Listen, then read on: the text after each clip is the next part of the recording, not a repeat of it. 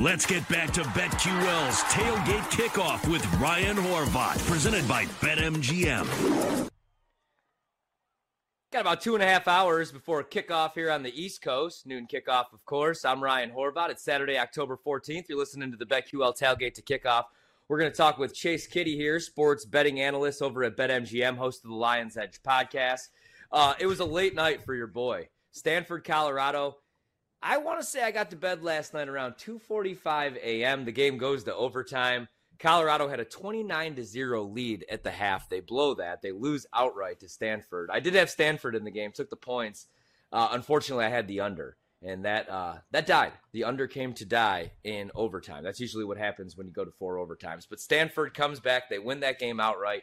Colorado blows a big lead. What a wild night. And that was just Friday. Now it's Saturday. We got some big games, including Oregon-Washington, 3:30 p.m. kickoff. Oregon at home, a 3.5-point favorite. We're going to talk about that and more. But we're going to start with the futures market. And to do that, we welcome on one of the greats, Chase Kiddy. Give him a follow on Twitter, on X, Chase Kiddy, sports betting analyst over at BetMGM. Also, give a follow over to the Lion's Edge podcast. Every once in a while, I jump on there. Chase, did you stay up last night for Colorado-Stanford, or did you get to bed at a normal hour? I know you're a morning guy. I tight in the sheet 9:15, I think. I knew the Colorado game was on too, and I just didn't care. I did not watch. My wife's best friend's husband recently quit his job and just was not into it at all. And it was like a celebration of finally I'm walking out of this company. So we were over at his house for a little while. We're driving back. We drive by a sports bar. My wife sees through the glass window, is there college football on tonight? Like the implication being, and you're not watching it? And yeah, it's Colorado, Stanford. I don't care. So you got some brownie points last night by missing football. Now you don't want to do that today. You're going to want to be in front of the TV. But like I keep telling everybody, if you do have anything to do, which I don't, I'm going to be in front of the television all day. I have 4 bets in the noon slate. Noon, that's probably the time to do it because we got a bunch of big spreads. But man, I feel like today is going to be the day of the dog. I feel like one of these teams is going down. So I want to get to our picks to close out the show. But right now, I actually want to hit on some futures markets. And I want to hit on the Heisman market because today is a big day. And I know you got a bunch of Michael Penix Jr. He's right now over at BetMGM, plus 200, 2-1 odds. He's the favorite. Caleb Williams, who won the award last year, is now plus 225. You got Bo Nix, plus 600. Bo Nix is going to take on Michael Penix today. So you have 2 of the 3 favorites doing battle today. Michael Penix Jr. plus 200, Bo Nix plus 600. Then it's Dylan Gabriel down to 12-1. Closed 25-1 last week, but gets the outright victory over Texas. And then you have Jordan Travis 16-1, Drake May 16-1, J.J. McCarthy 20-1. Talk a little bit about Michael Penix and what makes you nervous about today's game against Oregon, or maybe you feel good about your bet. Well, I think the thing that makes me most nervous is just general Catholic fatalism. I think you probably understand what I'm talking about when I say that. It's going really well. If you have Penix stock, which I did, that was my big futures position from the preseason, from the summer.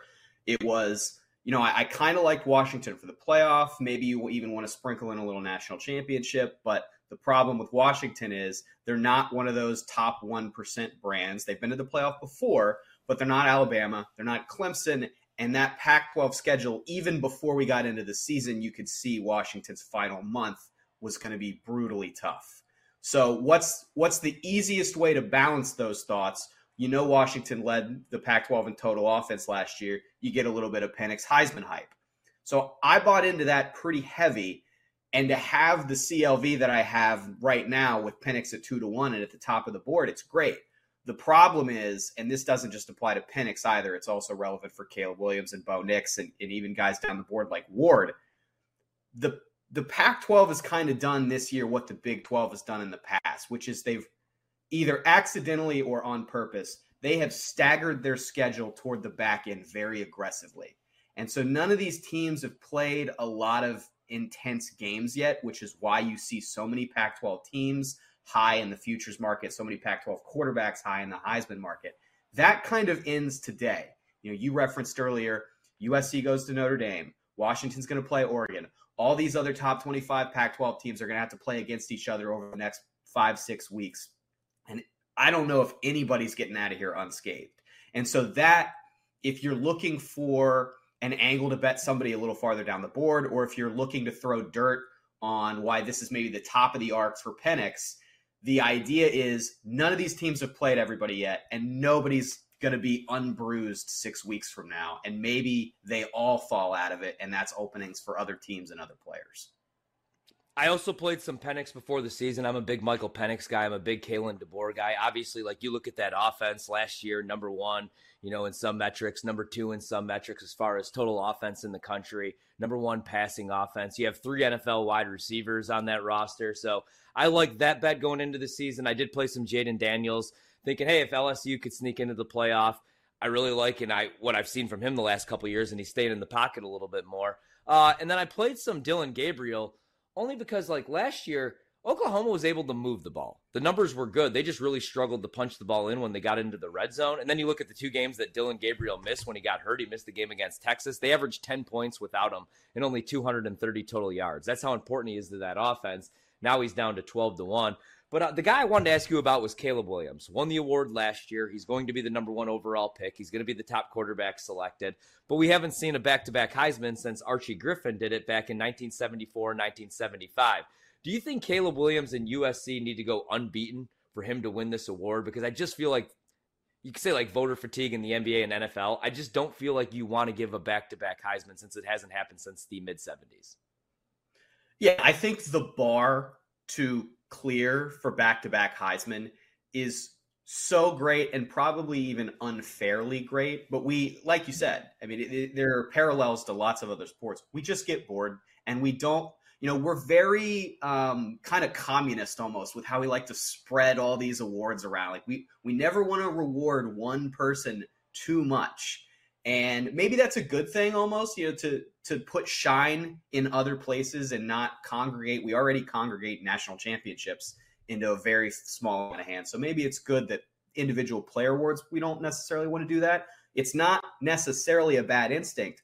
But when you isolate how good Caleb Williams has been, if you can mentally separate him from the rest of his team, the rest, how his offensive playmakers have degraded around him from last year to this year, how bad that team's defense is this year, he's still incredible. There's a reason he is talked about alongside Andrew Luck as an NFL draft prospect. He's really good. But I think we got a really telling signal last week when USC struggles to put away Arizona, not just because of what Caleb Williams was doing, but the whole team's performance. And they barely get out of that game, often because the defense is just so spotty. Penix jumps him in the Heisman table, and Washington was on bye. That right there tells you all you need to know about how fast we get fatigued on reigning champions who are still around. And the comp that I made in the preseason was to Bryce Young last year.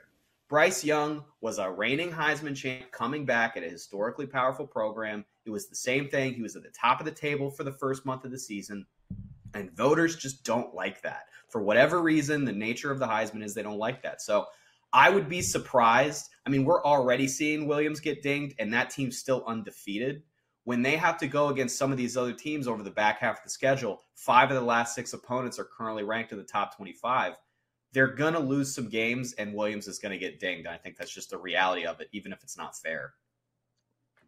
Completely agree. If they go unbeaten or if they lose one game and get into the college football playoff, I think he obviously wins the award, or at least he's going to be invited, no doubt. But I mean, like, you look at what he's had to do. That's not a good football team. The defense, I actually like the hire of Alex Grinch. The defense has regressed again this season.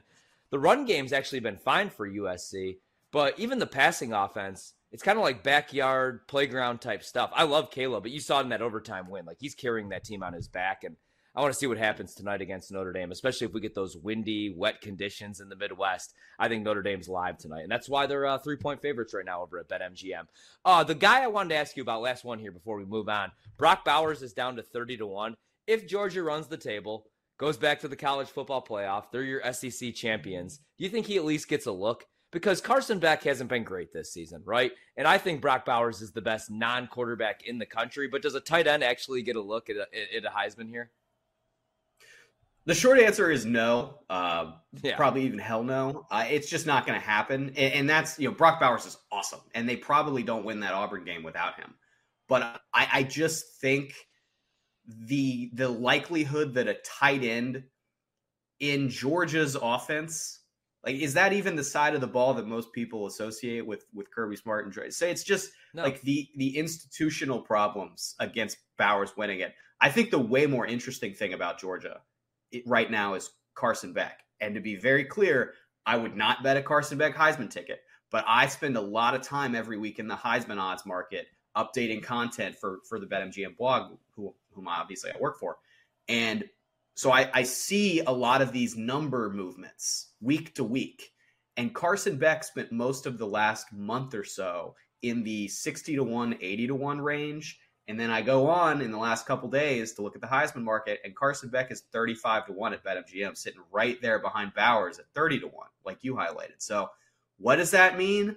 It's probably just an adjustment. It's probably just, post Kentucky, the sports traders are looking there and saying, well, we've got a quarterback on an undefeated team who is the two-time reigning national champion, and we have their quarterback at 80-1 to win the Heisman. That could be a potential liability down the line. Maybe we need to trim that price in.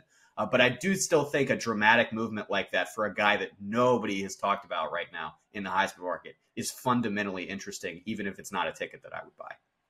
It's crazy when you look at this market, man. Like Quinn Ewers was 7-1 last week. He had 6 incompletions, but did turn the ball over, had 2 interceptions and lost a fumble. And now he's priced the same as Blake Corum, the running back for Michigan.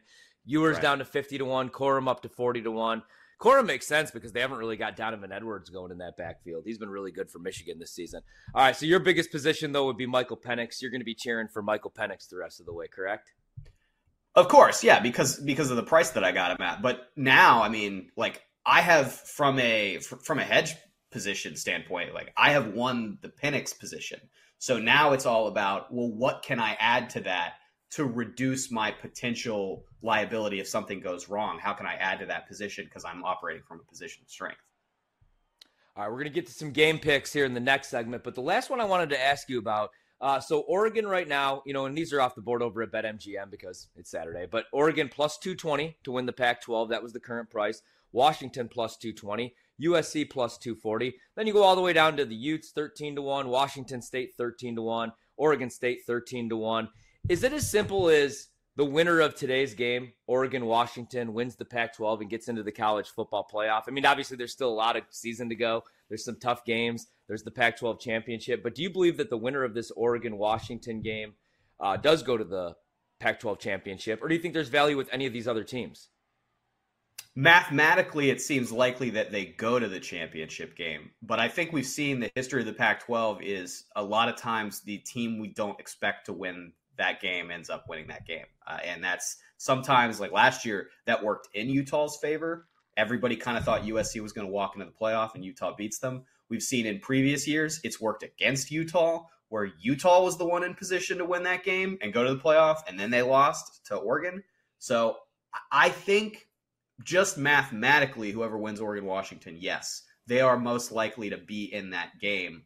But if anything, the way odds work and get moved around so aggressively, I would look to bet against the team that ends up winning this Washington-Oregon game because I think the Pac-12 is such a mishmash of really good teams.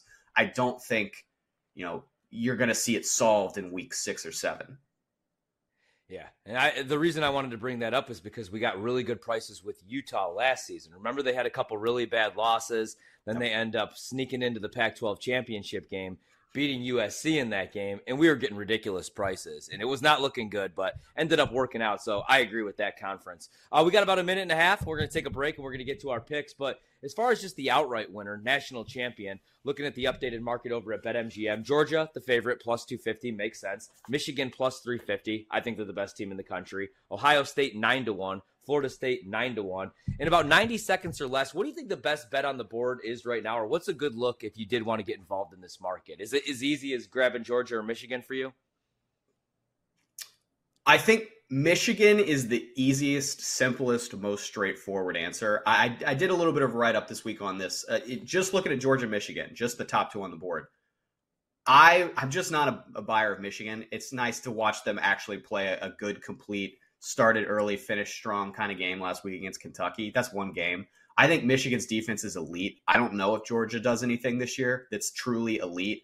it reminds me a lot of how Florida State was that year after they won the national championship, where we just kind of kept saying, well, no, they're back. It's Florida State. They're the reigning champs. They're going to be, and then they just clearly weren't at that level. I just don't think the market's caught up to Georgia on that yet. So I would look at Michigan. And then I think if you're chasing return, it's all about who do you think can come out of the SEC West and potentially win an SEC championship and looks compromised now, but ultimately makes the playoff as a 1 or 2 loss SEC champion.